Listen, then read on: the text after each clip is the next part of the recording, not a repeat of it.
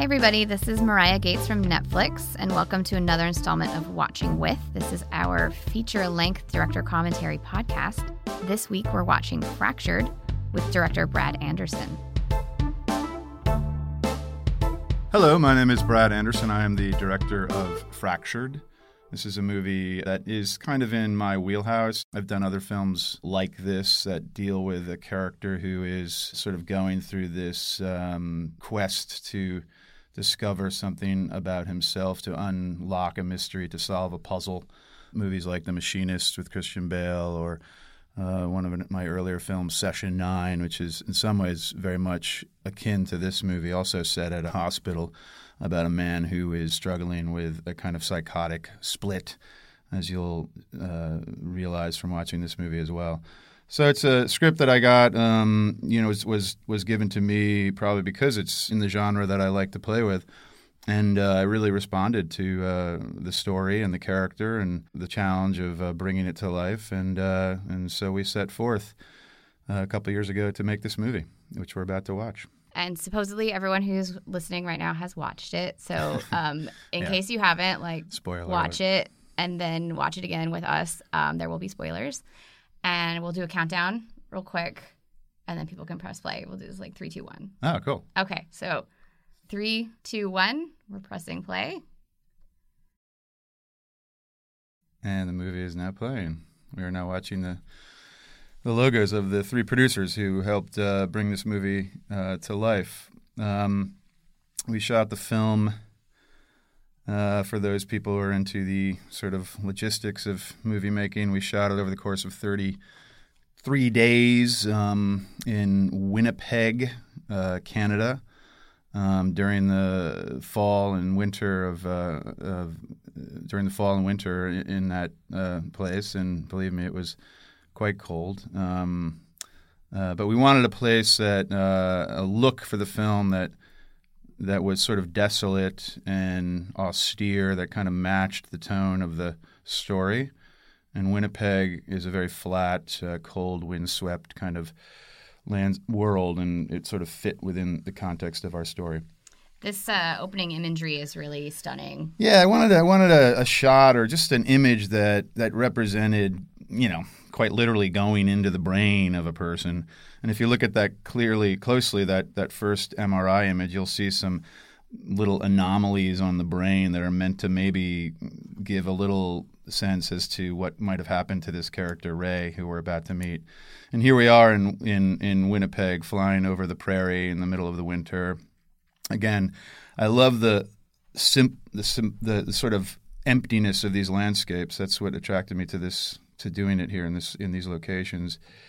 And the music, I'll say something about it. We wanted to do a score that was sort of classical, like traditional, but also was a little strange. And the simple like piano notes that kind of they were a little off key, a little detuned, to kind of maybe match a little bit about what's going on in the head of this character here that you're watching, Ray.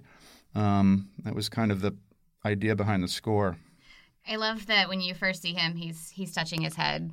Yeah. It foreshadows a lot. That's a good point. Yeah, we wanted that first image of him through the windshield where you don't hear what he's saying. I mean, the idea was that you don't see his family. So it's just a guy driving alone in the middle of nowhere ranting about something. Maybe he's ranting because he's nuts. Maybe he's sort of crazy. And then you realize, no, in fact, he's in a domestic argument with his wife. You set to see that there's some context to it. But the idea is, in the story, because you've seen it, is that we're beginning to, set the stage for a character who is at a particular crisis point in his life, in his marriage, in his relationship with his wife, with his relationship with his daughter, his sense of low self-esteem, a guy who is kind of at the bottom of the trough and, therefore maybe susceptible to, as we'll learn, a kind of psychotic break or a split or a fractured kind of psyche. This is, kind of the notion of this character. So these scenes were all shot on a green screen stage, obviously, and we comped in or digitally put in the backgrounds that you're seeing driving by. Lily Rabe, who plays his his wife is a wonderful actress. We wanted someone who could really bring the tenderness, the vulnerability, the emotion to this woman who sort of just wants to have a normal relationship with a guy who's become quite aloof in their marriage, who's sort of, kind of not quite there. There are little small hints in this dialogue about,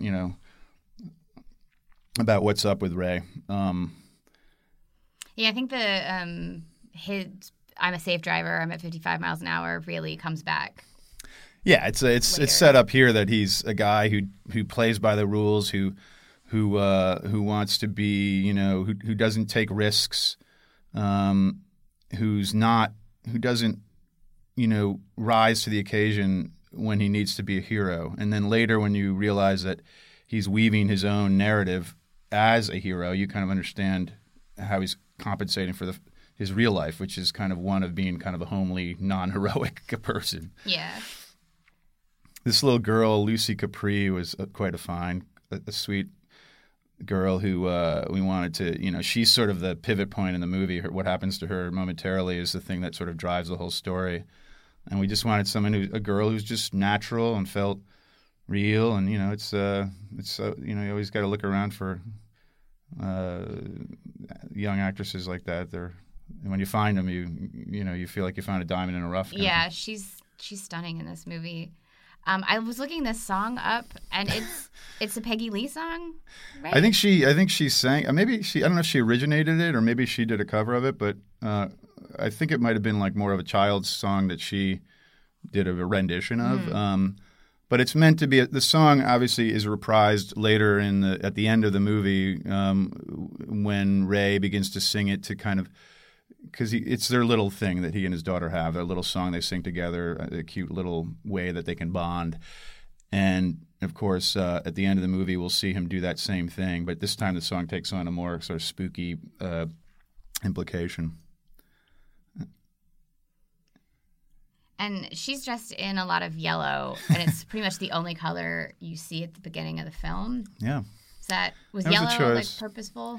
Just no particular reason why it was yellow. I mean, you only have a certain number of colors you can play with, really, and red seemed a little on the nose. And yellow is just, I don't know, there's something a little sickly about it. It's a kind of, ugly color in my mind, and I like the idea that it's sort of a color that later on when Ray's in the hospital, he'll see some objects that have that same color that evoke or trigger memories of this accident that's about to happen. So you don't see a lot of yellow in the movie except her coat and her scarf and how it relates to this character, his daughter. We made a choice to pull all the yellow out of the movie except for that. That makes more sense. or less. Was this roadside place actually called Pit Stop, or did you make an? It was an abandoned. By the way, this little shot here of her painting the red bird, the red cardinal. You just keep an eye on that because there's a little Easter egg moment later on in the movie where he sees that same bird.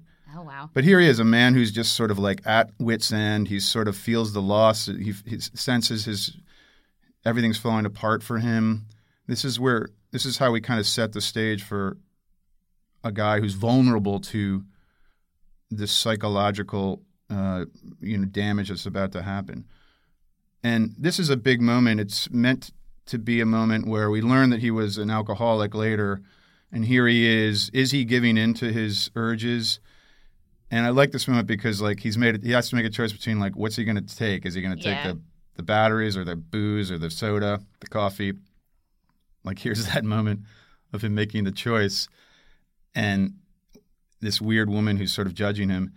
And then when it cuts, we realize he didn't get the batteries. So does that mean he got the little booze bottles and he's drinking again? That's what I wanted to ask. Well, we wanted to keep it a little ambiguous, not be definitive about it. But he's drinking the coffee he's sucking it down. Maybe there's something in that coffee. And, of course, if that's the case, then it only amplifies his guilt later when he realizes that he wasn't fully responsible for watching his daughter and when she has her accident, maybe that's part of the reason. And, of course, when we learn later at the end of the movie that the other accident that killed his first wife and unborn child was also a result of his drinking. So this is kind of like history repeating itself, potentially. Yeah. But we like to keep it ambiguous. There's yellow again, the yellow color that sort of is sort of like a warning color, if you will, the color of danger.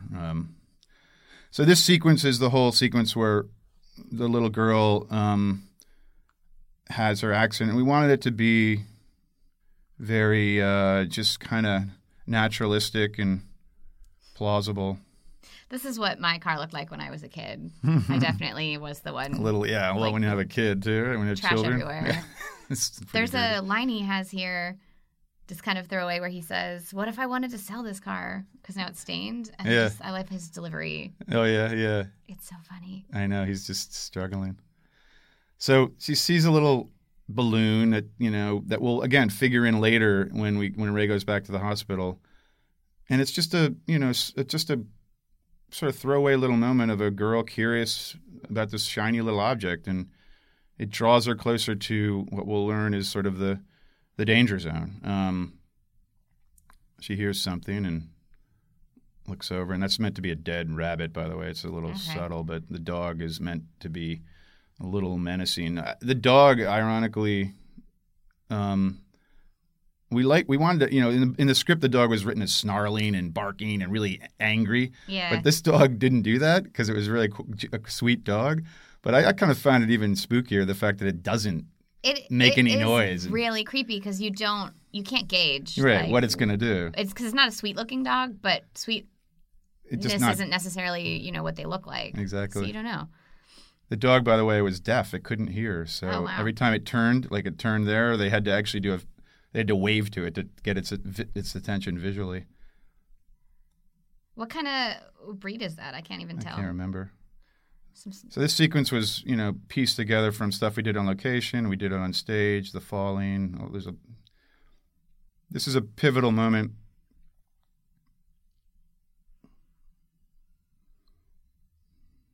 I love the way you use sound in these big moments. Yeah, kind of really slowing down the sound. Yeah.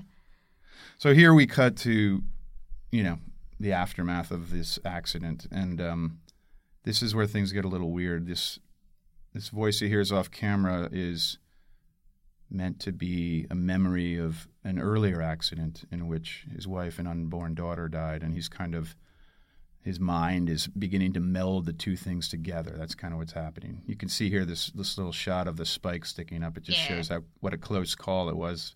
But then later we're going to realize how his wife is killed. It'll make some sense. Yeah. I think the cut that's coming up here where it shifts from what really happened to what he's imagining happens. Yeah. I love the way it's done where it almost isn't a cut because it's just the way you pan on his face. Yeah. And you're like, did we see what we thought we saw? Because it's all blurred, but then everything's okay. And you're like, is it okay? Yeah, I don't know. Like, this was a real sound design section where we're in Ray's head. We can hear him breathing, his heartbeat. We can't hear her screaming, her agony. We're meant to really be in his state of mind, which is like a little bit, well, not a little, but quite beginning to go into a state of psychotic kind of delusion. And this little moment here, it's subtle, but we needed to imply that he pushes his wife away. Later at the end of the movie, we'll realize that he accidentally kind of kills his wife as well. Yeah. But this is the moment you're talking about. This is so right here with the music swelling. He shuts his eyes. There's this is what we'll call the fractured moment in the story where he then hears his daughter and, she seems to be okay and she's hurt, but she's not dead. And Lily's still on the other side. Right. Yeah. So you could have just pushed her a little bit. Right. You don't actually know. So everything from this point on in the movie is we're in Ray's delusional reality, okay? We're in his hallucination. He's creating or weaving together this false narrative that his daughter survived and that he is now going to become the hero and take them to the hospital and do what a real hero needs to do. Mm-hmm. And we shot it in a different way, too. We used different lenses. We kept the characters isolated in the frame. Like, you never see them really together, particularly he and his wife. They're always kind of separated. We did some different things with the sound design to give it a little bit more something that's slightly off. They're out of focus quite a bit. You know what I mean? It's meant to feel very slightly different than the other parts of the real objective part of the storytelling.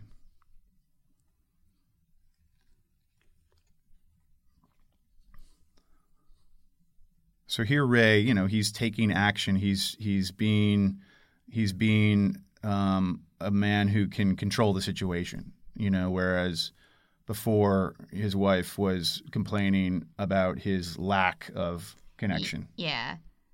And did he just put that blue blanket on her in that moment? Yeah. And that's the blue blanket that comes up That's the same blue later? blanket that we'll see at the end of the movie that's kind of used to cover the bodies. Yeah, now he's going 70. Right. Finally. So, right. Now he's like a NASCAR driver, right? Yeah. He's like, he's obviously, and even here, like whenever he looks back at them, they're isolated. They're never connected in the frame. There's something slightly off about it. So yes, he's racing back to the hospital. And then in the reflection, often we see that his wife and daughter in reflections are not real. They're illusions. This part's really terrifying. Like, I don't like it. I grew up in the middle of nowhere, so we had a lot of roads like this. Calls. And I just, like, my dad was always that one that was like, we can make it. And I'm like, the no. last minute. But then if a bird showed up, he would, like, swerve for the bird. It was, Nice. Wasn't fun. So here they arrive at the hospital, and this is sort of the spooky hospital outside of Winnipeg that was not being used, that we were able to shoot at. We basically owned the place. This was an abandoned hospital? Yeah, another abandoned hospital. Wow. But I thought it worked out well because there's something kind of weirdly banal about it, and it's not like a big hospital, but it's like kind of feels like a country hospital where weird stuff could happen. Yeah. As someone who grew up in a country hospital, I feel it. I feel it deeply. Yeah. So this is, you can see like just the way the use of the lenses in these, like, see how they're always out of focus in the background. We never kind of like connect the characters in the frame. They're always either his POV. We actually had the actors, when they are looking at each other, they're looking much closer to the lens, so it feels like they're almost looking down the lens, which kind of gives it a more subjective point of view. You know what I mean? Everything's a little off. The extras casting here, just the casting of these administration women, they're so terrifying. Yeah, so we're also beginning to start, teeing up this idea that maybe something is wrong with this hospital. That there's some kind of thing going on at this hospital that's bad, right? Like that there might be a plot that Ray's later going to try to discover. I thought the use of blinds in the waiting room area, it changes like a couple different ways, but it's ominous each time. So first it's behind her, it's blinding white, and then later when they're sitting, like you'll see there's like bars. Yeah, and then later when there's like that knitting lady, they're super terrifying. Oh, wow, that's cool. It almost like prison bars. Yeah. Really makes it kind of noir. So this is a weird little moment where, what does it mean? It's really just like, this is all Ray's head, if you will. It's almost like a dream. There's a reflection. And so in dreams, weird, inexplicable things happen. Like people are there and then they're not there. So we're trying to kind of set up the idea that like everything in this sequence of the story is off, is slightly, unsettling. Like something's a little different about it. This little moment where he signs in is a story point that'll figure in later when he claims that he was there. He signed in. Now, this weird little moment where they're talking about blood types and sending him down to Dr. Bertram. It's all meant to kind of fuel Ray's start to fuel his suspicions that this place is off, that they do something weird here. Yeah.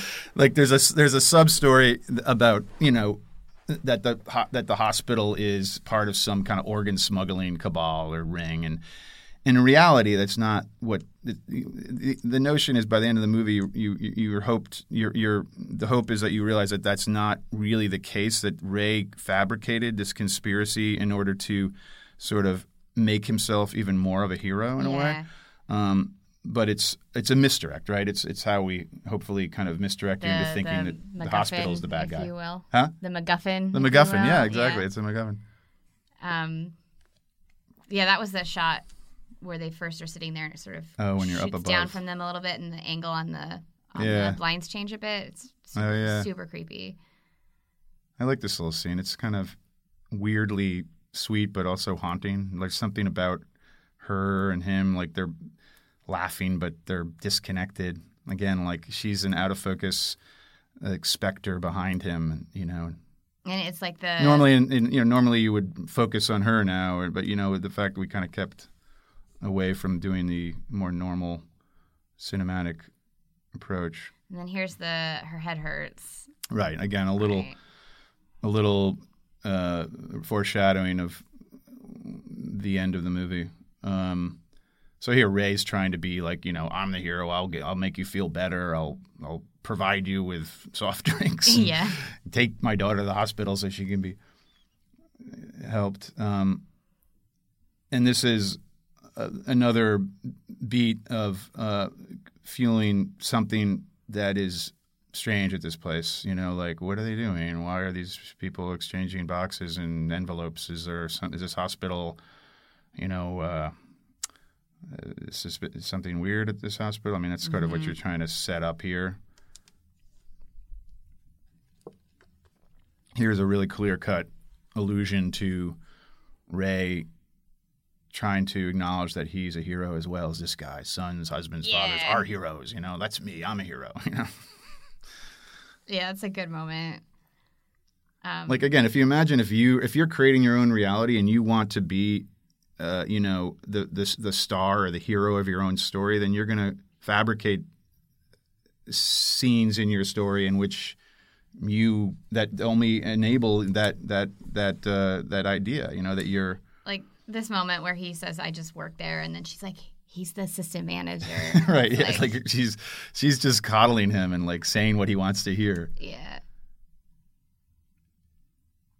She's particularly creepy. Really, she's quite real good. So here we learn about Ray's ex-wife, or his late wife, who died in an accident, which will pay off later.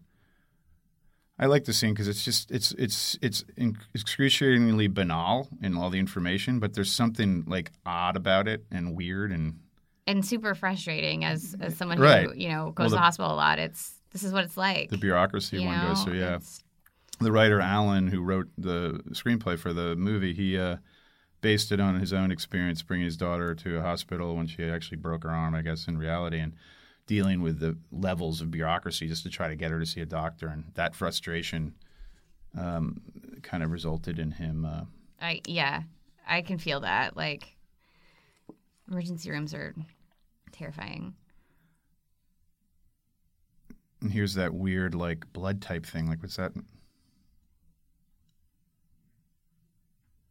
Again, a little like, what is she implying? Yeah. Like, why would you need to know what my daughter's blood? She's just broke her arm. I mean, it's meant to be a little over the top. You know what I mean? Because again, like everything in his fantasy or in his delusion is a little heightened. You know what I mean? Yeah. Like almost like a characterization of reality in a way. Mm-hmm. Yeah, this is like everyone's nightmare right here. It's like you're traveling and your insurance.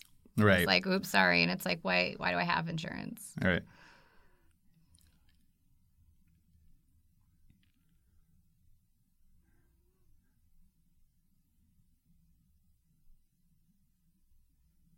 Yeah, I've actually like had a surgery where I had to pay $1,200 before they would. It was credit card because I'm a millennial. I don't have any money, but it was really weird because they didn't tell me that I needed to do that until I was like there for the surgery. On the operating table. Mm-hmm. Yeah, and it's like that's how hospitals are, you know. This is a subtle moment, I think. Maybe not everyone picks up on it, but that woman is the same woman it's the cashier at the gas station. And the notion here is that, okay, well, if that's the case, then what is she working? What is she at the hospital? Is she part of this conspiracy? That's what he's sort of maybe that's what's fueling Ray's paranoia. But in reality, you know, in the context of what's really happening is Ray is transposing characters from reality into his fantasy, right? He's taking that character of the woman. Oh, there's the bird. And there's the little bird that she was painting, you know. It's like he's sort of mixing up reality and fantasy, right? He's mixing he's importing moments from the first part of the story, which really happened, into his fantasy. And here's the balloon that was at the site. And the head-on collision with an alcoholic is that like what really happened. Yeah, exactly. His... So it's all meant, you know, these are little, I guess you can call them clues as to something that's off. But the idea is that Ray's interpreting it more as like it's the hospital that's wrong, not me. You know, the hospital's is the problem. So this got a huge applause at Fantastic Fest because everyone loves Stephen Tobolowsky. He's good. He's so good. Well, we wanted a guy who's very innocuous, seemingly like the country bumpkin doctor, you know, like he's just this goofy guy, and there's nothing menacing about him on the surface. But then later, because of that very reason, he becomes sort of suspect. You know what I mean? Yeah. He's too affable and friendly in a way. He has a line here that is so good. This part. That's that moment where you're like, right. Oh, who is this guy? Yeah. I like this line too. Where, why reference that to that? You know what I mean? His reaction is so perfect. Like, what? Right. Again, this is another scene that is seemingly banal in its information, but there's just weird little offbeat moments in it, you know, that just are strange to me, just the lines. And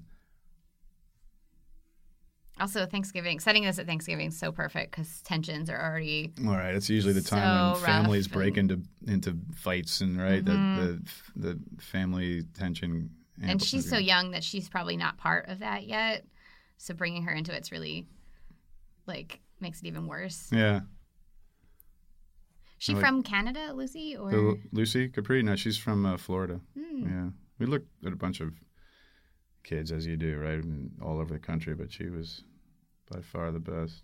She really feels supernatural. Yeah, she's just watching a kid be a kid. Yeah. This is her first big movie, too. She was so excited when we screened it down in Austin. You know? So again, this shot shows you the way we tried to separate Ray from his family. You know, he's on one side of the screen, they're on the other. It's always kind of demarcated down the center of the screen. She's a little out of focus again. Right. Yeah. I mean, some of it's subtle, some of it's not, but the eye thing here is another little moment. His weird little sort of overly excited about her eyes. Yeah.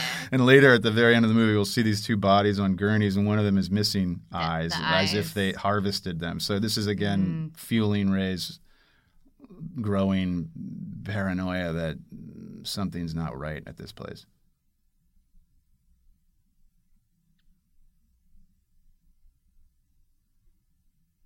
Again, this is again that sort of thing where Ray's in the middle, sort of almost like he's not part of the scene, like he's almost on a different plane than they are, trying to separate him from the reality a little bit. Yeah, and this is, I think, the first time they mention how head injury can bring confusion, but then the word confusion comes up another 8 times for the whole rest of the film because it's really him. Well, right. I mean, in some ways, the doctor is talking about Ray, right? And, and that's sort of the idea that we're meant to start to. I mean, you know, presumably people in the audience are beginning to pick up on something might be wrong with our lead character, and you know that's okay. I mean, I think, you know, if the misdirect is that people think, oh, they're dead, they're all dead, and this is all this is all a sort of almost like in Jacob's Ladder. This is all happening in the last little moment on the as they die on the operating table or something like that. Like that's cool. Like the idea is there's so many interpretations as you watch the film, and I think some of this was designed to lead you down one path, and there's little clues later that maybe Ray's dead. There's that kid again. He shows up a bunch. This kid is sort of he'll figure into the end of the movie. He's sort of set up here as a character who is going down to get his organ fixed. His appendix. Yeah.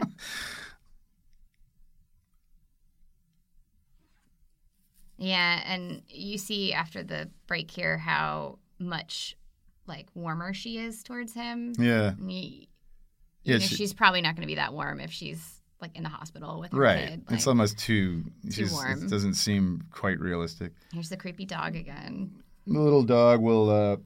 All these little characters and these props figure into later scenes. Like the dog becomes a clue later on.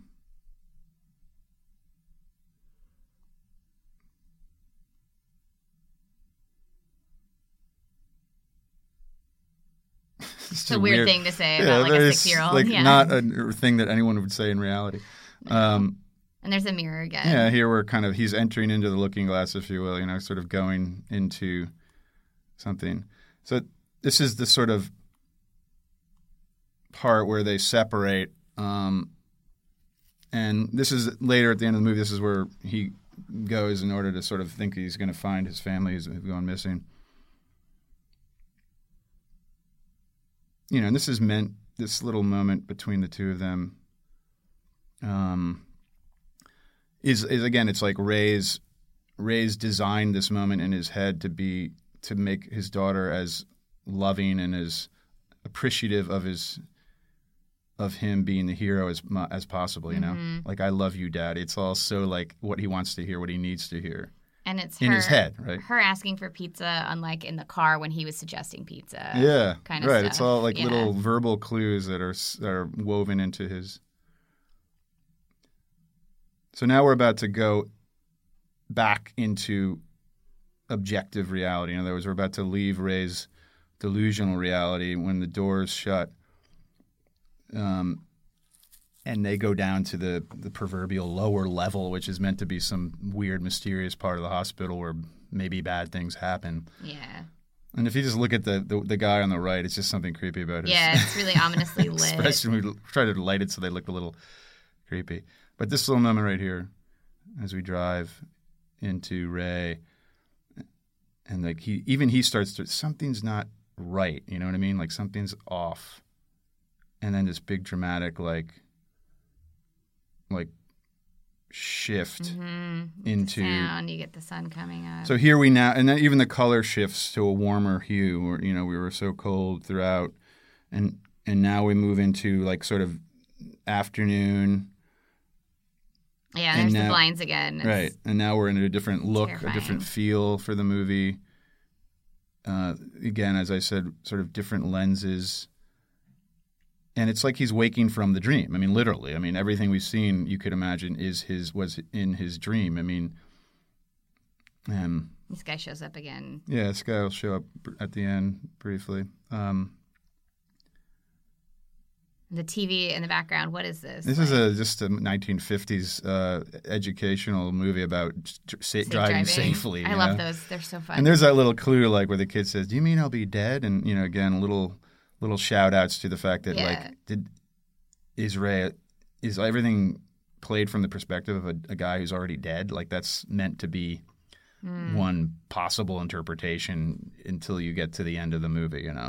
This woman was a really weird moment, but she just started falling asleep in the middle of the shot. He's got crows, which is the crows are sounds that we heard at the we heard the sounds of the crows at the and there's the car. And what's creepy is at the end of the movie you realize that the bodies of his wife and daughter are in the back of that car. The whole time. Yeah. So it's a little perverse. And the police never check it. I noticed that, and I was like, I know. Maybe he didn't tell them he had a car. I don't know. Yeah. Right. I don't think he did. I don't. Yeah. You can say that, right? That's a good idea.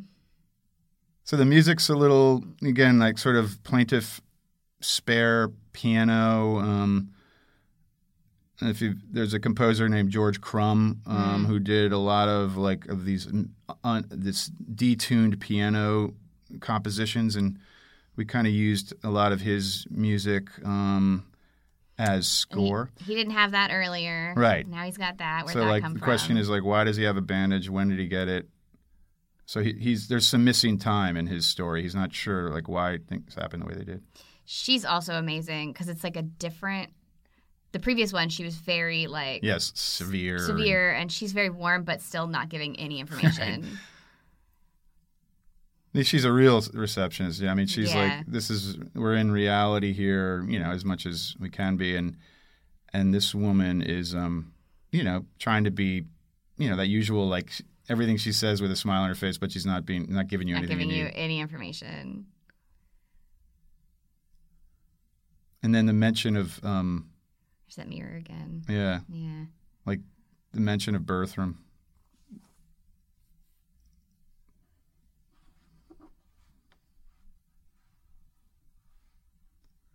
Yeah, shift changes are not fun. So the idea is that like hours have passed. His wife and daughter have been down supposedly getting an MRI, and they haven't returned, and he's concerned, but he's not like, to the point where... Yeah, this is so good. It's a little bit of a shout out to the idea that, that's what happened to his wife and unborn daughter that we learned at the end they were in a head-on collision. And then there's this like super creepy cut to the magazine. Yeah. And these are like little clues. I mean, originally... like, what do you live for? Do you live for your family and know the signs? Some of it's a little on the nose, right? But, like, what are the signs if he has to pay attention because something's not right? Yeah. Something's not right with him. This is the other version of the blinds that I really like. It's so severe on her, and the knitting is terrifying. I mean, this is sort of like, Ray's having memory pops of his wife and daughter and starting to, now his concern is growing. Like, wait a minute, where are they? They should be here by now. And, he's starting to do what any father, husband would do, like find out what happened to his family. And he's starting to show some, starting to be more proactive. Kirkbride, by the way, Kirkbride Regional Hospital. Kirkbride was the name of the guy who designed mental hospitals back at the turn of the century. That's a good note. I think his name was James Kirkbride, and he was famous for designing the layout of old mental hospitals. And the movie I did, Session 9, which was shot at an actual abandoned mental hospital north of Boston, that building was called the Kirkbride Building, so we named the hospital. There you go. Another little cinematic universe. Yeah. Now.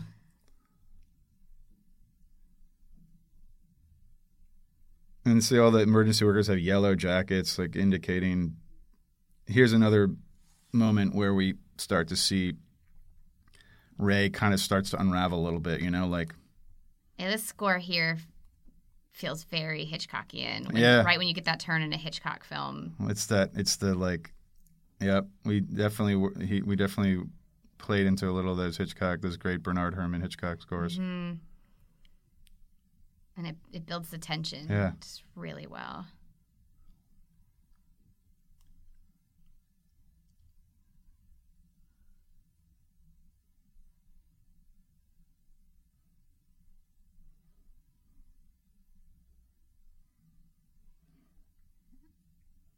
Yeah, that's so good. He's starting to, and then the blood dripping down his head. It's like it's perfect. All you do is just watch the blood as it drips. This little note right here is beautiful in the score. Yeah, it's that clarinet, I think, or something. Mm-hmm. Like where he's starting to doubt his own sort of memory. Like, how did he get this head injury? It doesn't make any. We don't remember that. This is one of those moments where it's like, we've all had these moments where people are just completely blowing you off. Yeah. Yeah. Because your life is right. You're the leading player in your life, and they're supporting, but they're being leading in their own lives. And Again, another memory flash. You know, the yellow. The yellow is sort of meant to evoke the yellow of her jacket, quite literally, right? And you know, you could interpret that in a really gruesome way, like what's in those yellow bags? You know, is it maybe in Ray's mind there's like, you know, body parts or something, or maybe his wife and daughter have been, not to be ghoulish, but maybe they've been like chopped up and put in bags. I mean, this is sort of the little like strains of creepiness that we wanted to kind of weave into this.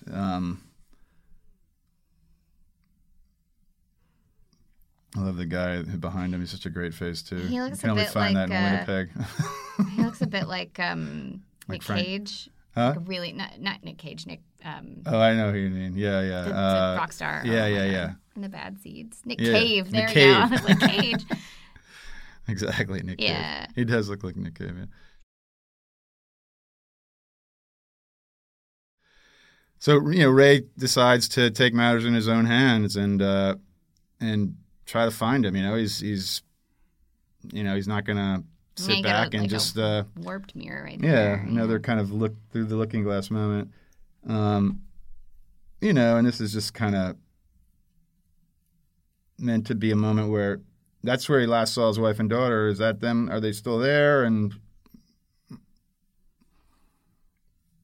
no, they're not. So now we start to introduce, you know, the members of the hospital who are, you know, this becomes sort of the section of the movie where it's like Ray's trying to convince them that his family, you know, is missing and he needs them to help him find them, and they're looking at him, you know, slightly suspiciously, like this guy, you know, he's got blood dripping from his head. He seems a little manic, like you know, maybe he needs some help himself, you know. Yeah, and this actor playing the doctor is very calm, but still a little creepy. Yeah, yeah. The idea is like, you know, he's just trying to humor Ray. You know, like, well, let me see, maybe you did sign in, like maybe they were here earlier, and you know, he doesn't at this stage. Ray's got a case. You know, he's not. He's not. He might have some evidence that they were here, but you know, things start to accumulate. Like they don't find his name and. They never checked in, so what does that mean?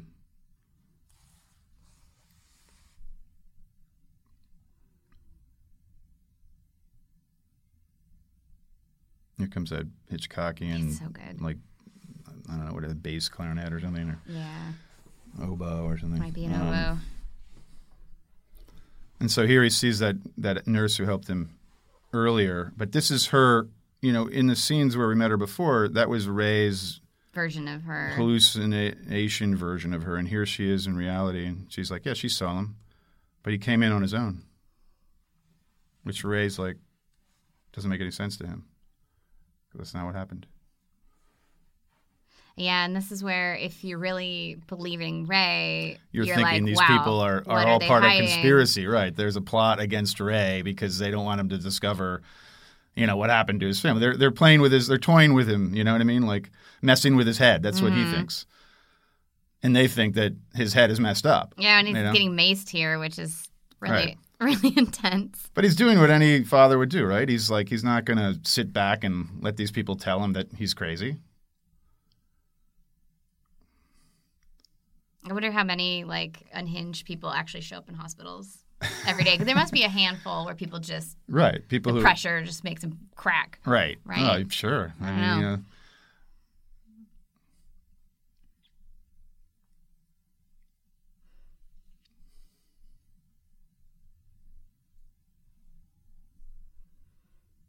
I really like the actor playing the security guard. He kind of is. He has that vibe with the mustache. And everything. Yeah, he kind of is what Ray wants to be. Like his whole life, he is the hero. Right. Right. You can tell he's one of those guys. Right. Like he's like a sort of a trigger happy dude. Yeah. He's like, this is my hospital. So at this point, like, you know, the idea is the sedative is kicking in and Ray is struggling to stay awake. He doesn't want to give up. So we did some fun things with the sound design here and warping the image a little bit. You know, it's like Really disorienting. Again, here he is, like, seeing them laughing. Oh, they're all part of the conspiracy. They're all against me, He's not going to let them, win. So he's got to find a way to wake up, And, he's in a hospital and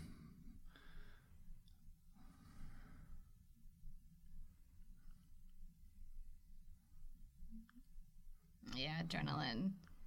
it's the old adrenaline gag. Yeah, no, this really feels Pump yourself like up with adrenaline to wake yourself like up. a Jason Statham kind of moment. Yeah, right. It's right. Yeah, right. Especially because he does it like 2 or 3 times. Well, the gag is like the first one doesn't do anything, and then it's like, okay, well, that didn't work, so yeah, let me hit myself up with a couple more. It's really intense. And it's yellow, just like... Yeah, the yellow, right? Of course. Yeah, the yellow meant to sort of... too much adrenaline. So now he's like transforming into some kind of creature. Yeah, the super, hero that he wants to be. Right.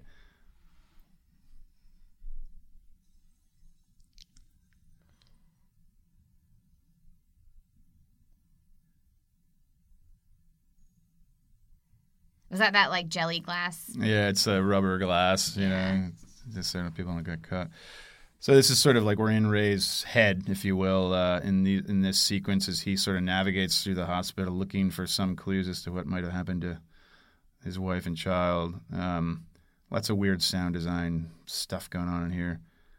Kind of spooky. And in hospitals, you're going to see weird shit. This one's a little subtle, but this is the same guy, the orderly who we saw earlier, but now he's like a doctor. And it's the guy. And that's the dude that was in the waiting room. And so now he's like, wait a minute. That guy, helped us before, but now doesn't seem to recognize me. Or now he's a doctor. And like, how did he go from being an orderly to a doctor? I mean, it's a subtle shift, but in Ray's mind, it's like just more evidence that these people are hiding the truth. They've created a whole, sort of charade to keep him from discovering the truth about this place.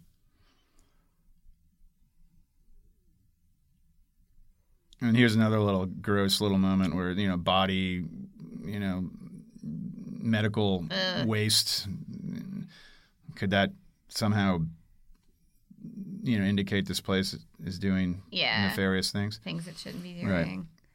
This lighting when he gets to his car and it's suddenly like pure dark, I think is really effective to show you like where he's at as a person. Well, this is Winnipeg. This is probably like 4 p.m. Yeah. This is how dark it gets. It gets dark in northern Canada so quickly, you know what I mean?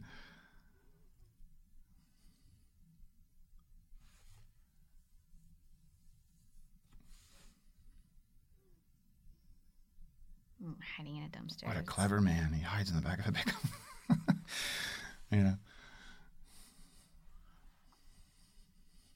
Oh, I thought that was a dumpster the whole time. That is a pickup. Yeah.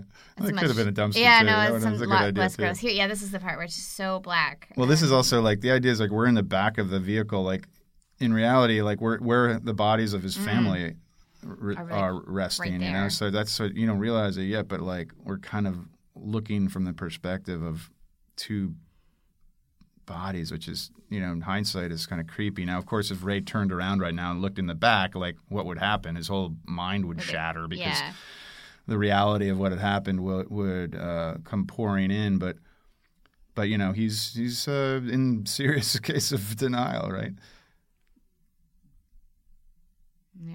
This is a little memory evoking his daughter, and it's sort of like that moment where he can't give up, but he's at wit's end. He doesn't know how he's gonna find them. He's sort of lost. This was, I gotta say, for Sam Worthington, who plays Ray. I mean, the journey he takes in this movie was exhausting for him. I mean, it was a tough process, always keeping track of how much he knew, how much he didn't know, like how desperate he was, how heroic he was. Like, we had multiple conversations as we were moving forward with the film, like about like the tenor of his character. Mm-hmm. So you want to sympathize with him, you want to kind of be on his side. At the same time, you want to build some suspicions about him. So it's finding that balance is tricky. Yeah.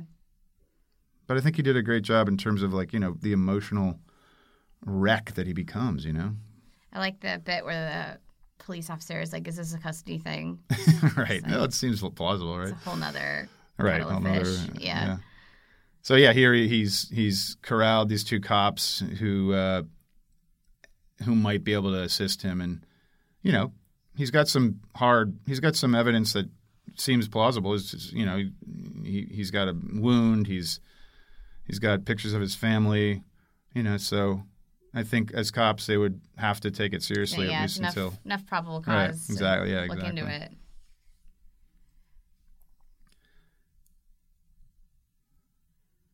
So Ray's trying to draw them into his paranoid thinking, that the hospital's behind their disappearance, not him, of course.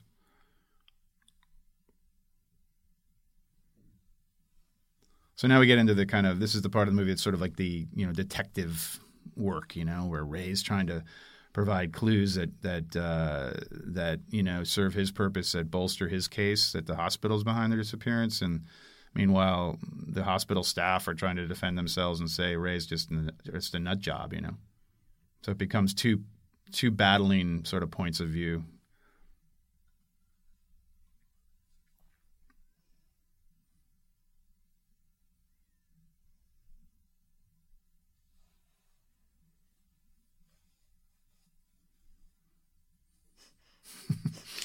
You did. Yeah.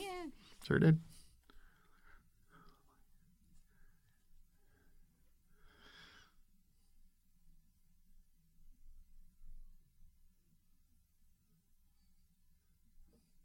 Ward 9. It's another little shout out to my movie Session 9. Yeah. It's good. You always got to reference your own movies in your movies. Yeah. Might as well. Create that cinematic universe. Right. So they go off to the ward where he last saw his wife and daughter, or at least where they were being treated, and he confronts the doctor.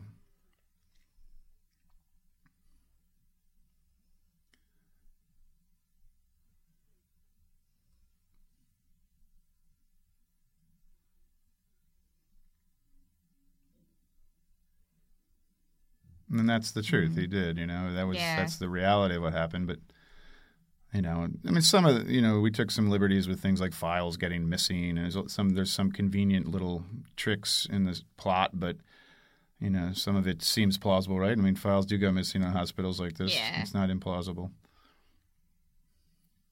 It might be an older hospital with right. less of a digital Well, that was it. system, Like all the computers are crappy old computers. So in Ray's head, Dr. Bertram is the guy who can vindicate him because he saw his family and, at least in his mind, right? That's what he thinks. And then, And, the idea is all the hospital, this, the looks they're giving, all these sort of looks to each other are only, between the hospital staff are only, again, convincing Ray that they're hiding something, right? It seems all it seems very, it's it's something, right? Even things like the elevator went down, it didn't go up. It's like here's confused again. Yeah. That word comes up a lot. It's a good through line. Who do you believe? You believe them? You believe, when we screen the. I think it's interesting to see different reactions to the movie in terms of whether people are siding with Ray or siding with the hospital. Just think Ray's a nut. It's sort of. The sort of pendulum swings back and forth a number of times in the story. So this is the MRI where they were supposedly taken and given an MRI, but this is silly, but we didn't have an MRI at this actual hospital we shot at, so we had to bring in this giant machine that got shipped from Toronto that weighed 5,000 pounds and shift it up to the third floor of this building to put it in place. Is it really normally red this was like the that? only shot we had of it was just through the. That's a real MRI machine, yeah. Because that red is. Yeah, a stunning shot. We made it a little funkier, but could have been a CGI effect, I suppose, but saved ourselves a little hassle. So here's Ray in full paranoia mode, listen to me, something's not right with this place.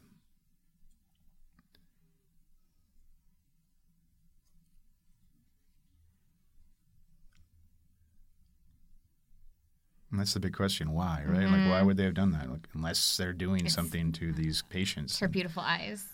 Yeah. Right. Exactly. She's perfect victim. Harvest the young organs.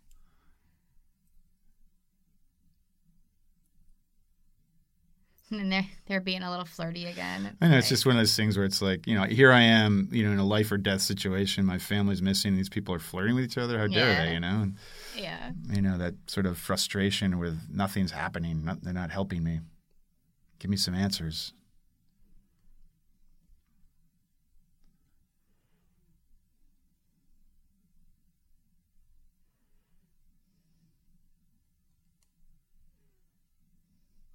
So here, it's Bertram just... It was a little hard to make Stephen menacing, but we tried to put him in a leather jacket to make him a little darker. Make him appear a little in contrast to the way we saw him in the earlier scene where he's sort of, a country doctor kind of thing. This little look is, again, like, is she telling him, don't tell him the truth, or is it just an innocent look, Bruce Volk is a good name. It's a bit creepy. So here we learn, like, this is the big twist, like, what? Like, this makes no sense to Ray. What we learn is, he's confusing. He's confusing one accident with the other, and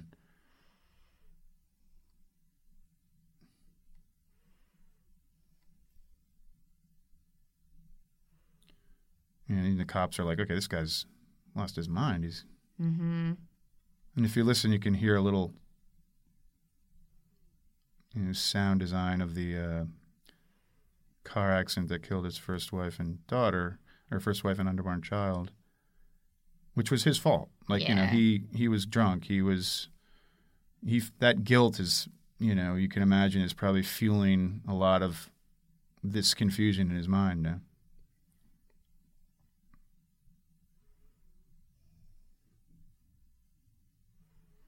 That's a fun bit, because who has a favorite shell?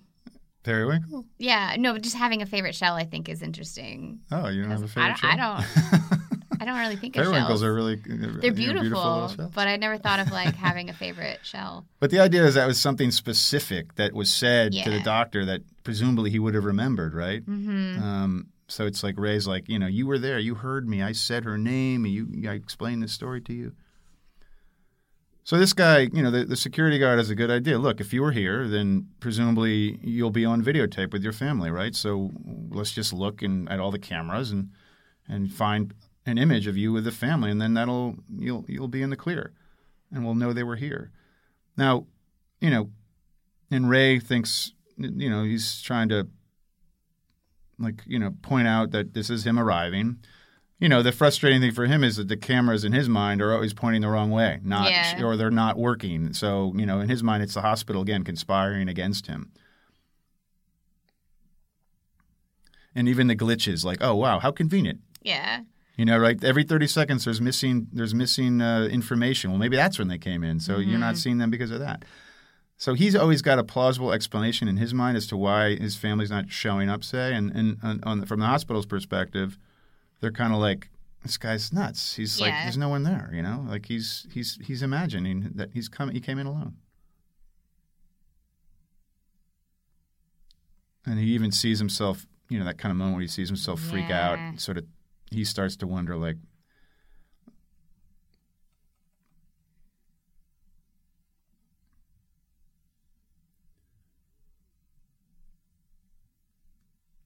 again, how convenient is that? Like, they don't record in the areas where his family was. So, but that's true. They wouldn't have. Yeah. It's an actual thing. Privacy issues. So, again, it's like playing with that idea of, like, Ray's got perfectly justifiable reasons for thinking that the hospital is covering something up, and the hospital has perfectly good reasons for thinking Ray's out of his mind. Mm-hmm.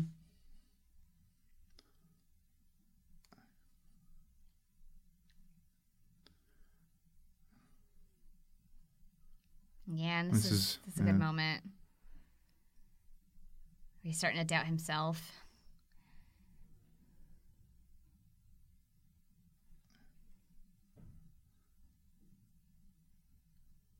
So he's like, okay, well, maybe she's a witness. Mm-hmm. She can vindicate me.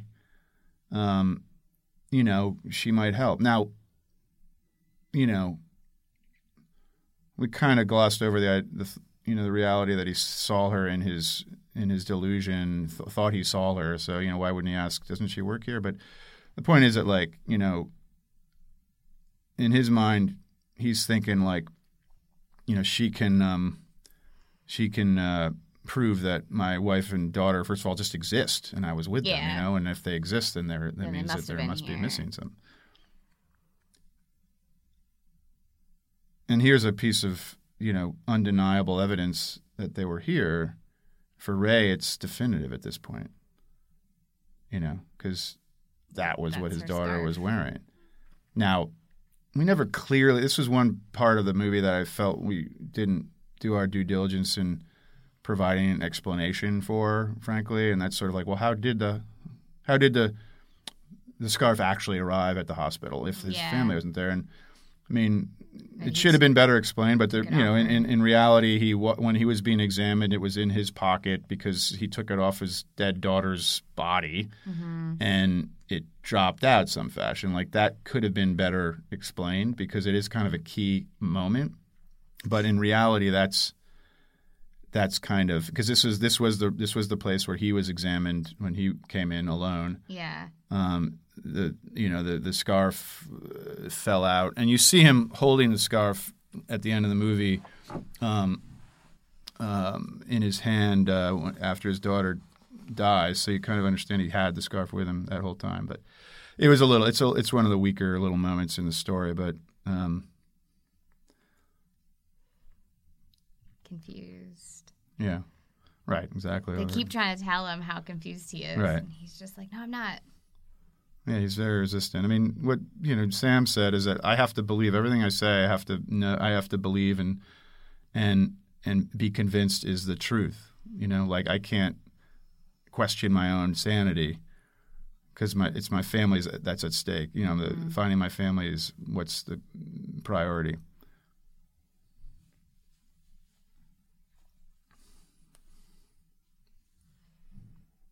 You got the creepy. I know she's a really great actress, this woman, I thought, in sort of conveying this sort of this kind of authority, but there's something a little bit off about her, which is, again, only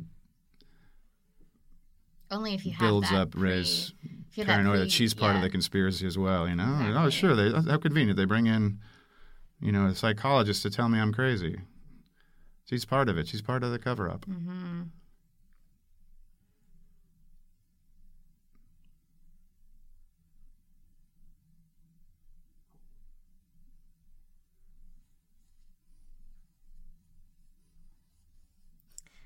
This is a nice touch with the fractured. Yeah, right behind her head. X-rays behind her. X-rays of fractured bones,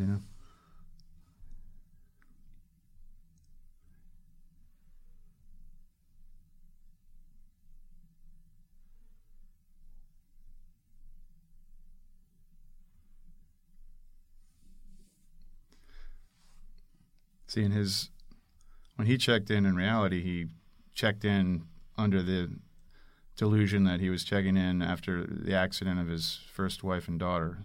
He's mixing that up. That's what he put in his file. That was what he explained. That's how he explained what happened to the hospital staff.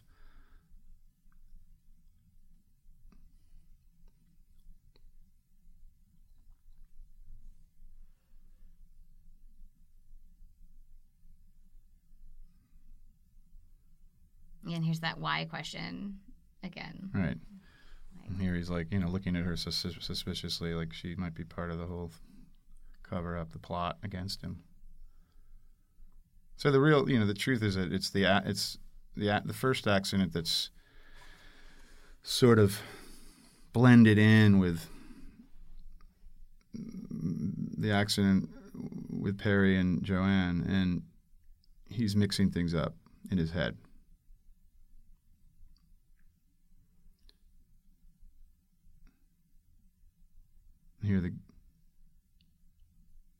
Yeah, his reaction here is really something.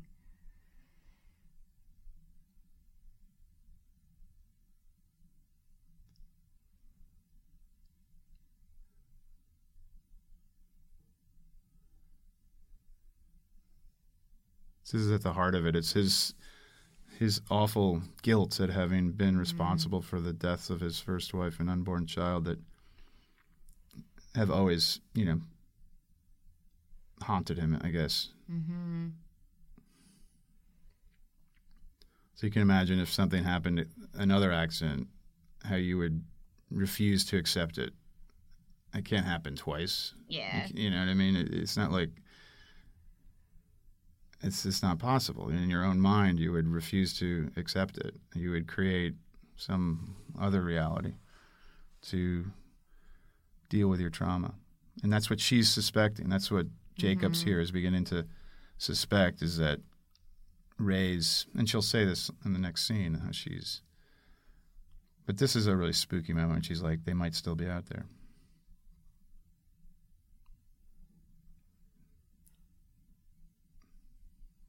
Close up on their faces. It's really... Yeah, it's sort of trying to get into their headspace a bit.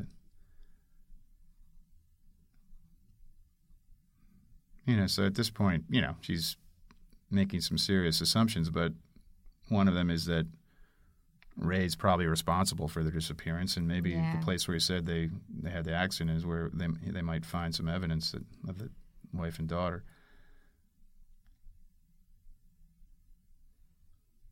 Confused again. Be a good drinking game every time they say confused. We're not advocating. Here you go. Don't drink. Yeah, let's not. Yeah.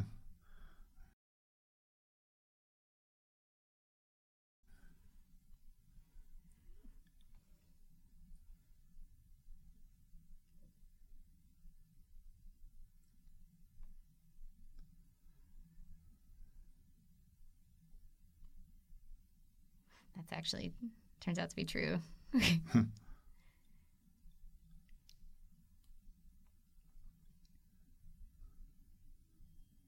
Well, then they're going to go out there and see if that's the case. Yeah. And that's sort of him really stating, like, where his brain is. Right. He's this like, is what happened. He's not going to... This is what I believe. He's not going to give in to their trying to put doubts into his head. He's fully convinced. But, there'll be evidence at the crime scene in this foundation pit that are going to start to toy with his own convictions. We'll find blood. There's that balloon again. Yeah, so the balloon, which is now there. wilting and sinking down. There's a creepy sort of bird scream in the background. Yeah.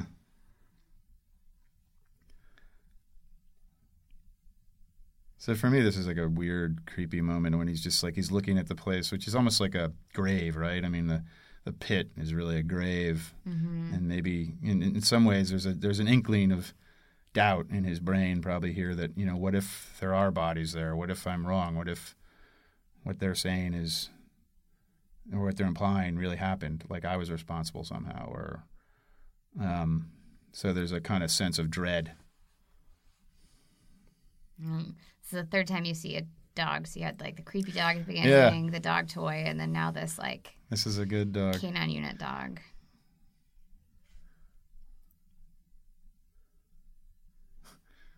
The name of the actual dog was Chaos for some reason. I don't know why they named a dog that finds bodies Chaos, but we changed it to Mandy. It seemed a little more innocuous.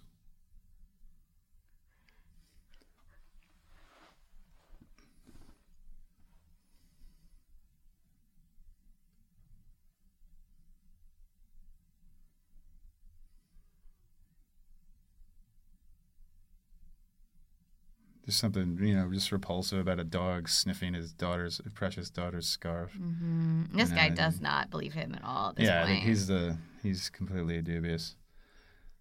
But here it's kind of like, approaching the edge of the grave, the pit, and what will be inside there, what will be there, and kind of build a little suspense around that.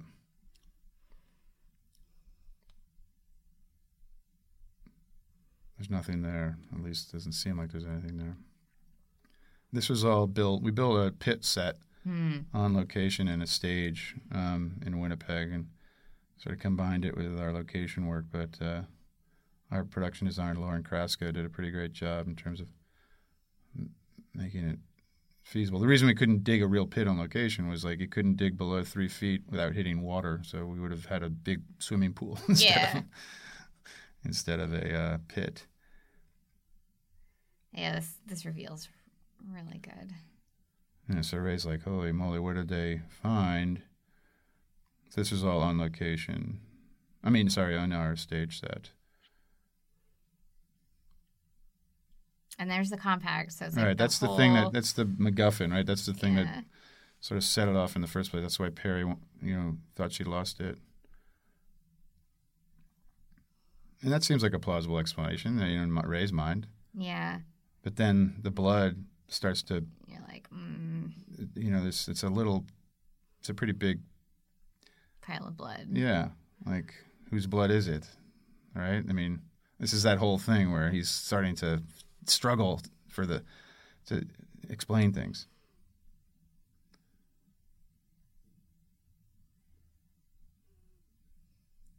Yeah, he's super suspicious. Right. The other and he's right. That is too much. Officer really wanted to believe him. You can see it in her.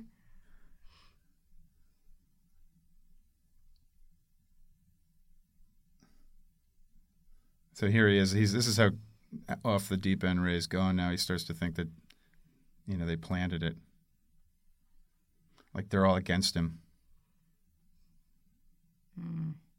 She's against him. Like everyone's against Ray.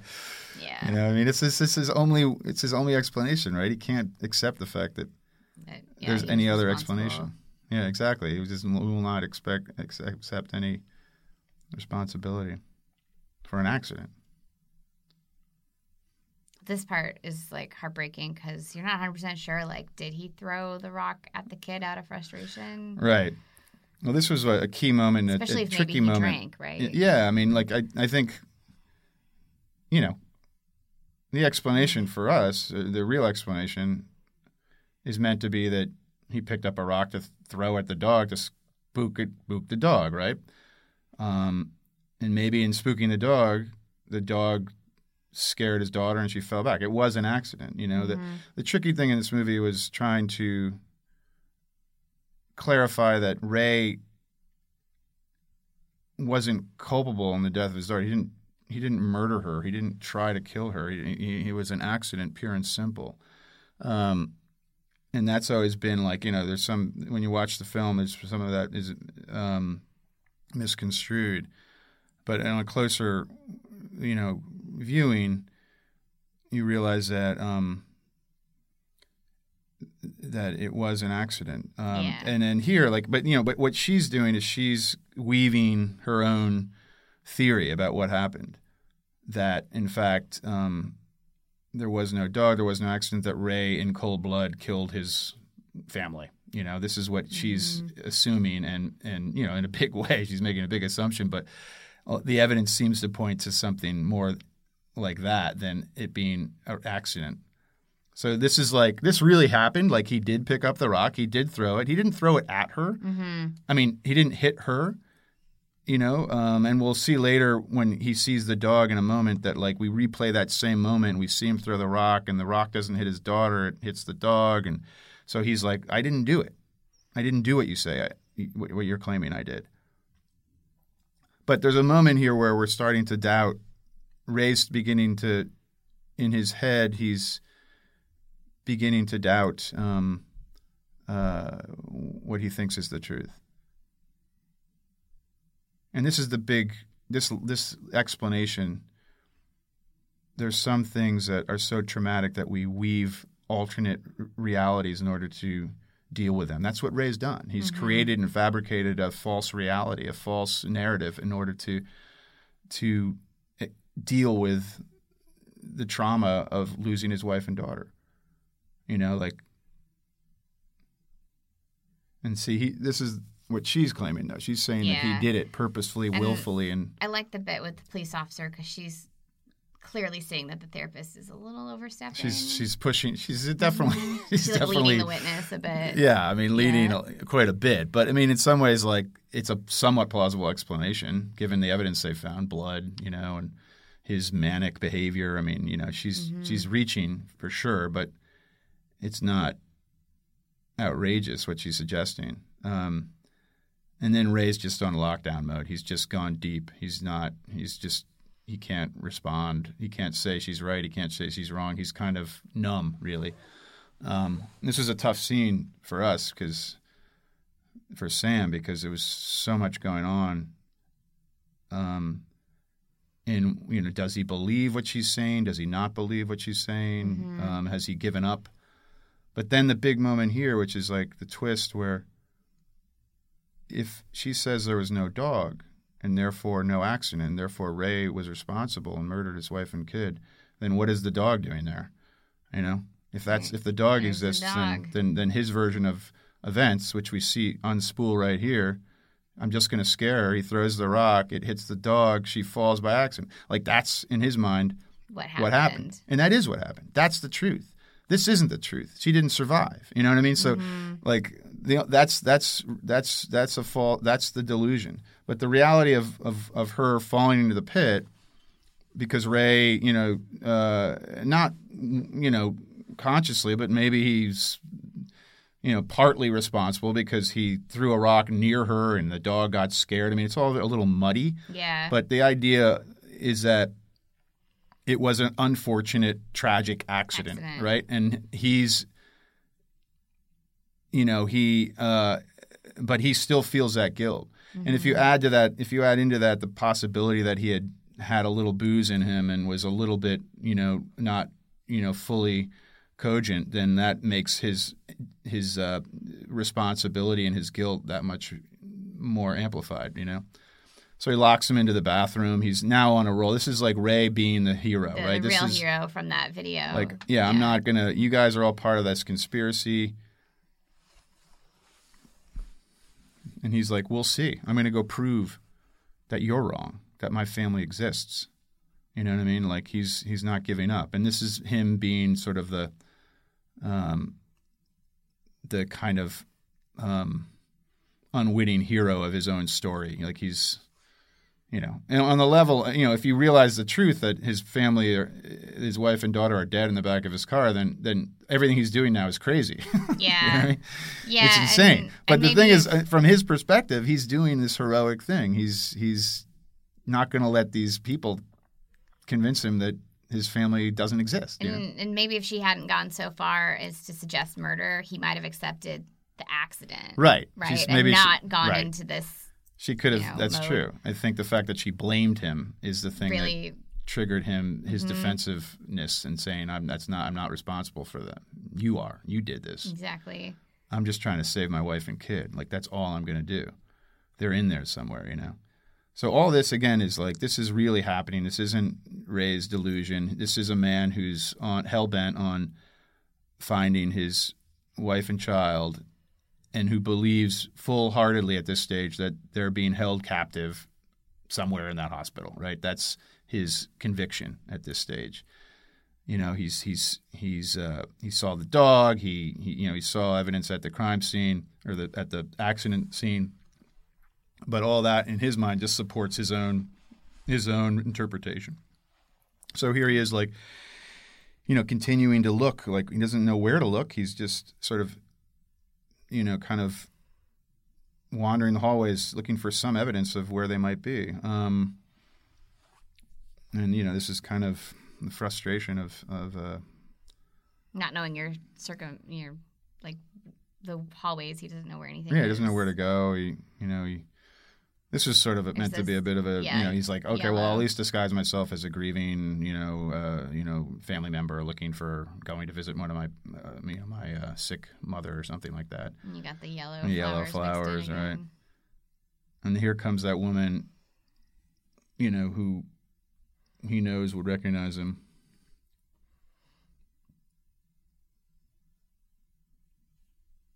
Babies.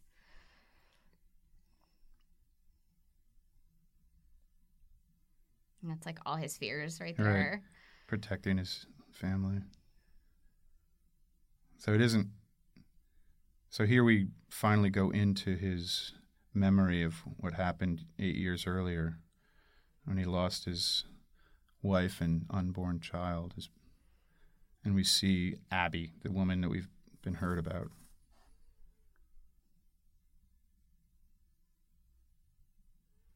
And the line, "They're gone," right? Mm-hmm. Both of them. It's nothing could be more horrific than that, and it's almost like his new wife is telling him, "Don't let that happen again." Right? Yeah. Don't let us die like the way that your prior wife and child died. Do something, right? You can imagine it's almost like his subconscious driving him forward. She's a manifestation of his subconscious.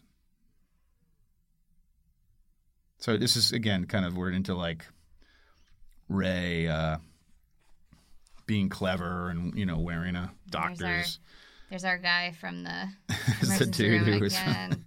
and he's going down to get some to get some surgery or something. And Ray might be thinking like, oh, he's the next organ donor. Yeah.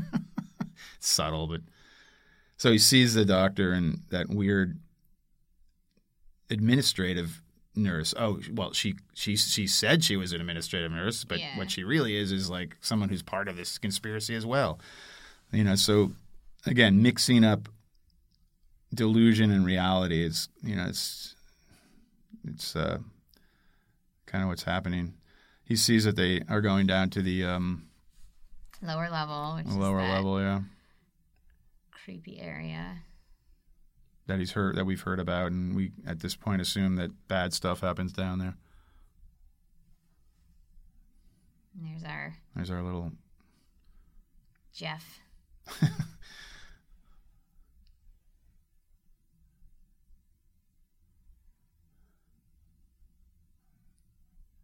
And the kicker for him is he doesn't have a way of getting down there, which makes it even more suspect. Yeah. Like, why would they only have a key to get down there? It's like, What is that level?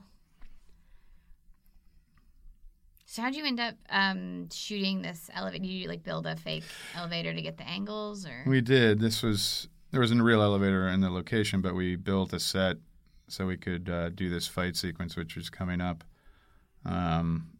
And we had all the walls where, we could pull or slide away. Originally, the intent was to do it as a single shot, and we did. And it was kind of cool where we never cut. But in order to do that, we had to have a set almost like like a Chinese box where we could slide doors away and the camera could revolve around them because it was obviously a tiny room.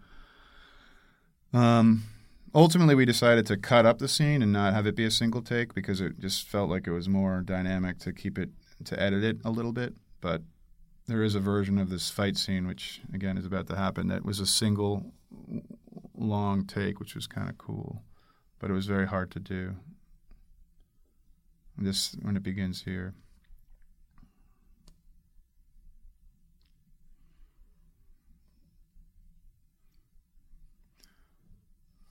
So up to this point, Ray, hasn't done anything violent, or he's not a violent man, Now you see that But here he's willing to go to whatever degree he needs to in order to find his family, right? And if that means getting rid of this guy who's seemingly part of the plot, then he'll do it. And from poor Jeff's perspective, he's just dealing with a guy who's crazy. He's trying to do his job. He's just trying to protect the other people in the hospital from this crazy guy with a gun. Do we think he puts him to sleep here, or do you think he kills him here? Well, I mean, I think you could maybe imagine he squeezes him into unconsciousness, but I think he probably ends up breaking his neck. But so he does have one body on his hand. Yeah. Which is, Jeff. Poor Jeff. He's trying to do his job. That's to be one victim. So now this is another moment. Now, this is a matching moment to what we did in the beginning of the movie after the accident with Perry falling in the pit. Same music, same motif. This is Ray going back into delusion mode. From this point on, almost to the end of the movie, we're going back into Ray's head. Okay. We're going back into him imagining what's going to happen. From this point on, it's the same motif. Things are being wove into a false narrative by Ray in his delusional state of mind. So he enters down into the lower level, and things are really kind of a little odd now. Things are a little different. Everything is super bright white down here. Right. Unlike the rest of the movie, it just feels like it's some Kubrick hallway or something with a bright color, the brightness of it. And if you listen closely, the sound on the Muzak playing on the on the speakers is that silly song over the Colors of the Rainbow song. Oh, you've got that Dutch angle that really shows. It's a little off, something. right? Oh yeah, does I can paint a rainbow? There you go. Here's the dog again. So he finally finds what he thinks is the clue that implicates the hospital. His daughter was definitely here. There's the dog. But it's dying, right? Like the music that is dying. Yeah. And here are the culprits, or some of them. What are they doing? They got blood all over their... And they have these boxes that say human organ. In fact, those are what... It seems kind of fake, but those are what the actual labels on those boxes say. They say human organ for transplant. So that's what an actual box would have looked like. So he's like, okay, well, now they're up to something. What's going on in this room? And again, keeping in mind that this is all Ray weaving a delusion over reality. These are those two kids. Well, we think maybe the idea is, well, maybe this is wife and maybe it's his wife and daughter, right? Maybe they've had their organs harvested and they're dead on those slabs, but in fact, it's these two kids. The kids that came in. And oh my God, there've been. So Ray's weaving this all together, missing eyes. There's the eyes. So it's all just validating Ray's suspicions that this is what the hospital's doing. They're stealing organs. They're all part of this organ smuggling conspiracy, right? She's part of it. Everyone's part of it. And he knew it. He knew it all along, right? This is him, his vindication. And now he knows that, they're down here for sure, his wife and daughter. At the end, we'll see these same moments replayed in a flashback sequence, but they're played in such a way that we realize that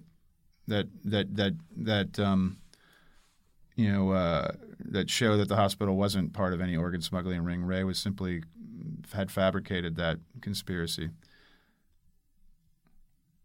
and that this girl his daughter on the operating table is not actually his daughter. He's imagining this.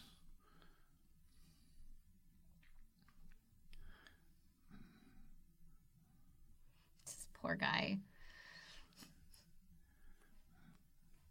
I think the lighting on the doctor in the sequence is terrifying. It's meant to, be a little, obviously, make them sinister and a little over the top, but that's sort of, again, if you imagine this is Ray's delusional, this is his delusion, his hallucination, his dream, whatever you want to call it, then everything's a little heightened. Yeah. Like with his hands like that, right. It's...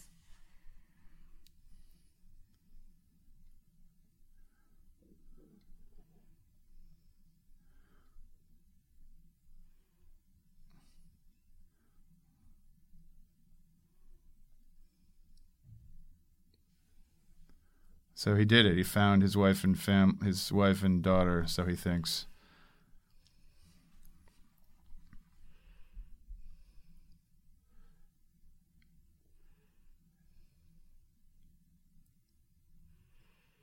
He's confused again. So, gas. Yeah. I kind of know where this is going to go. That's why you should not have guns in hospitals. Yeah. Not good.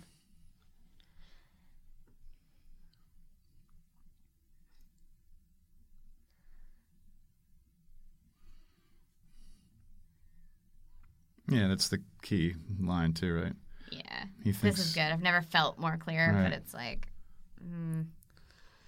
So the monsters grab him, and it's just like.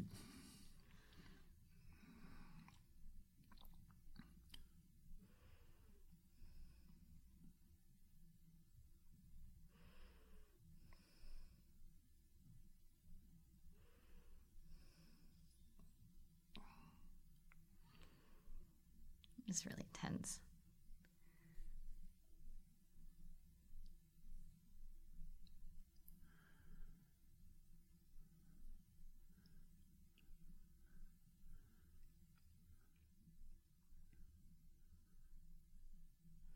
I really like this cue. I think it's a very rich, kind of mournful cue. Yeah. But at the same time, like, he's finally got them, right? He's finally, he beat the monsters into submission and found his family, and it's sort of sad. I think I don't know. This movie is kind of really tragic. And you have Dr. Volk again. There's Volk.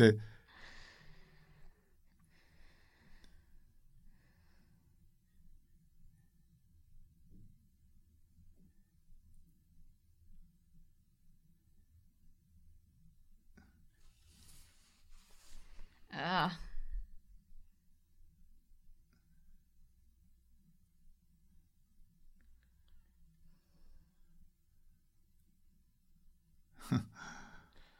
He did it all right, right? So proud of himself. Yeah. But this is like, this is his Bruce Willis moment. He's the saved hero. His family. He's solved the.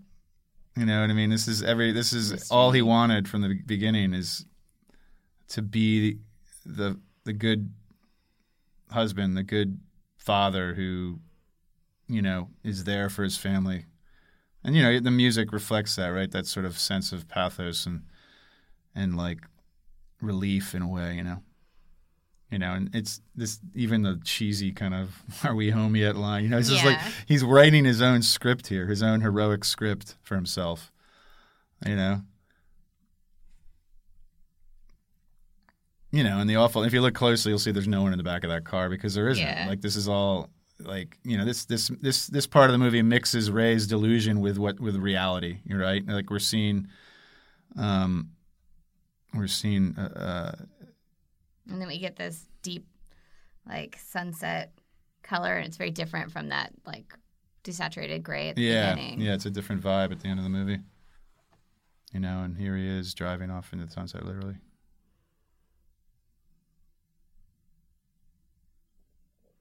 They're like ghosts, right? I mean, It's really what they are here.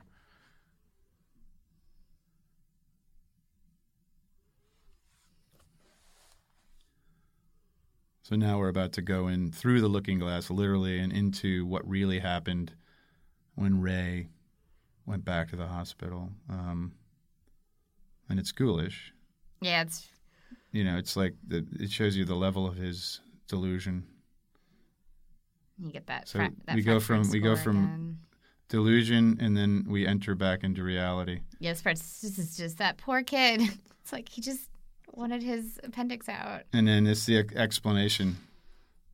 And these are the fractured moments, these little cracks in reality where we see reality and then we see delusion. That's what he imagined. That's what it really was. Nothing there. Yeah.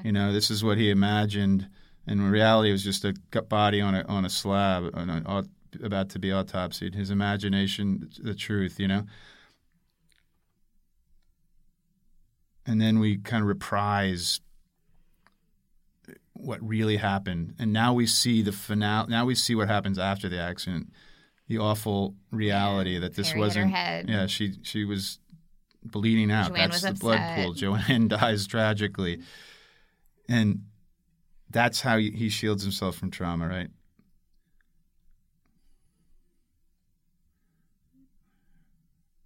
And they've been in the car the whole time. And then the kicker is that's where they've been. And the little yellow, that sort of is the indicator there. Yeah, it's, and there's the get well soon balloon again. It's like, no. And this is reality. This is like a flashback to what happened after the accident.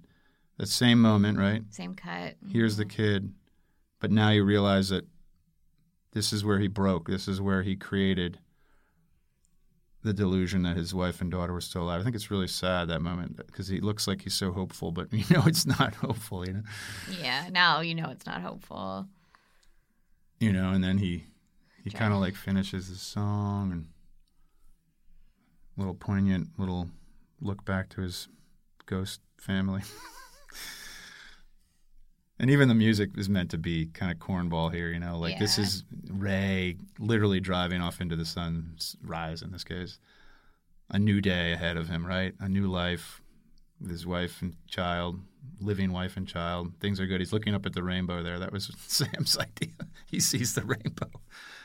And then this final beat where we just see his face begin to fall because maybe there's a shimmer of him that is about to see what really happened, Really like that's that happened. kind of like I wanted, and that was a thing we added in the original script. He just drove off with a smile on his face, right? Mm-hmm. But we tried a version where Sam lost the smile because it keeps it right. It keeps alive the conceit that maybe he will wake up to what really happened. Yeah, And, it's awful, but he'll look back and see that his wife and daughter are not alive in the back, but are in fact bodies, and that that awful epiphany, but ending on a cliffhanger. I mean, it's sort of like ending on a little bit of a cliffhanger moment. Yeah, where you just don't know if he'll ever break out of his delusion, or if he'll just live in his head and in his fantasy forever. Who knows? I mean, at some point he'll get caught, right? But we don't have to go there. Yeah, we don't have to get into the nitty gritty of the ending. So this is a nice sort of way to have the credits. Yeah, I just love this shot. To me, it was just there's something frenetic about the grass, and it's beautiful and sort of a little spooky at the same time. And this was like it's the cold, windswept prairie. I don't know. This is something evocative about that image. There's lots of tall tales about murder and death on the prairie. The prairie's a haunting place for sure. It's a little spooky, particularly in the middle of the winter. Mm-hmm. And cold. This fits in a nice canon of creepy Winnipeg movies with like My Winnipeg and oh really that Guy Madden film. Oh, the Guy Madden, that's right. He was from Winnipeg. You're also right. Quite creepy. Yeah. Perfect October film. Yeah, watching. it's actually a good one to watch in October. It fits the tone of the movie for sure. Yeah. Yeah. So was a lot of this cast that we're seeing, were they cast out of Canada, or did you cast from the U.S. It was a mix. It was Canada, mostly, or? The leads were mostly, I think, from the States. But, we cast as much local talent as we could, throughout Canada, and, not just in Winnipeg. But there's a lot of production in Winnipeg these days, oddly enough, yeah. How did you end up casting Sam in the role? He read it. We went out to him. He was, we had a list, as you often do, of, people that are, kind of on your A-list or whatever. And he was on that list. We went out to him, and he just loved the project. He was looking to do something that he hadn't really done so much before, like playing a really, a character who really goes on an emotional roller coaster ride. Yeah, it's very different. But still has that kind of like the thing that he's maybe more known for, the kind of tough, heroic sort of part of the character, but a much more vulnerable person. And I think he saw it as an opportunity to just experiment and try out some different colors. And so when you meet with an actor who's that enthusiastic about the role and about the story, then it's like it's a shoo-in. So yeah, he was and he really has to carry quite a bit of this film. It's all him. Yeah, it was a tough journey that he took, both in the film and literally in making the movie. It was not an easy role for him to go through all that torment and like agony, that his character goes through. It's a tough one. Yeah, because you have to. There's not a lot of moments in the movie where he's just like himself, a kind of like neutral. He's always like either like paranoid or terrified or scared or angry or you know what I mean. It's like a tough journey. And you have those scenes where you have the trauma layered on trauma, and he does that really well, where you see him processing both traumas at the same time. Right. That's a feat. No, he really delivered. I was very happy with how he did that. So did you always have this kind of score in mind, or did you try a couple of different scores? Well, Anton Senko, the guy who did the score for the movie, he had done a score for a TV movie I did called Sounds Like, which was actually also vaguely similar to this. If you want to see another psychological tragedy about a guy who's sort of losing his mind, you should see it. It's called Sounds Like. It was part of a series on it was part of a Showtime series called Fear Itself. Or actually, no, maybe it was called Masters of Horror. That's what it was called. Anyhow, he did the score for that show, and it was such a great mix of horror and emotion and sort of, frankly, just sort of beautiful as well in places that I wanted to bring him in for this and let him play around with it, and I was very happy with the results. I think it really works. Thanks. So this was Fractured. Yeah. Just watched the whole movie. Do you have any thoughts you want to leave viewers with? No, I just say if this movie intrigues you, then and you haven't seen my movie, say Session 9 or The Machinist, and you like these kinds of movies that are kind of puzzles in a way that, where you have to kind of follow the clues to sort of figure it out in a way, then you might want to check out those films. They're very in the same genre, I guess, and it's a genre that I obviously enjoy working within. So this one is sort of the latest iteration of that obsession of mine. So that was my movie Fractured on Netflix. My name is Brad Anderson. I was the director, and I hope you enjoyed it. And thank you all again. This is Marya from Netflix, and thanks for watching. Great. Yay. Yeah, it was cool. It was fun.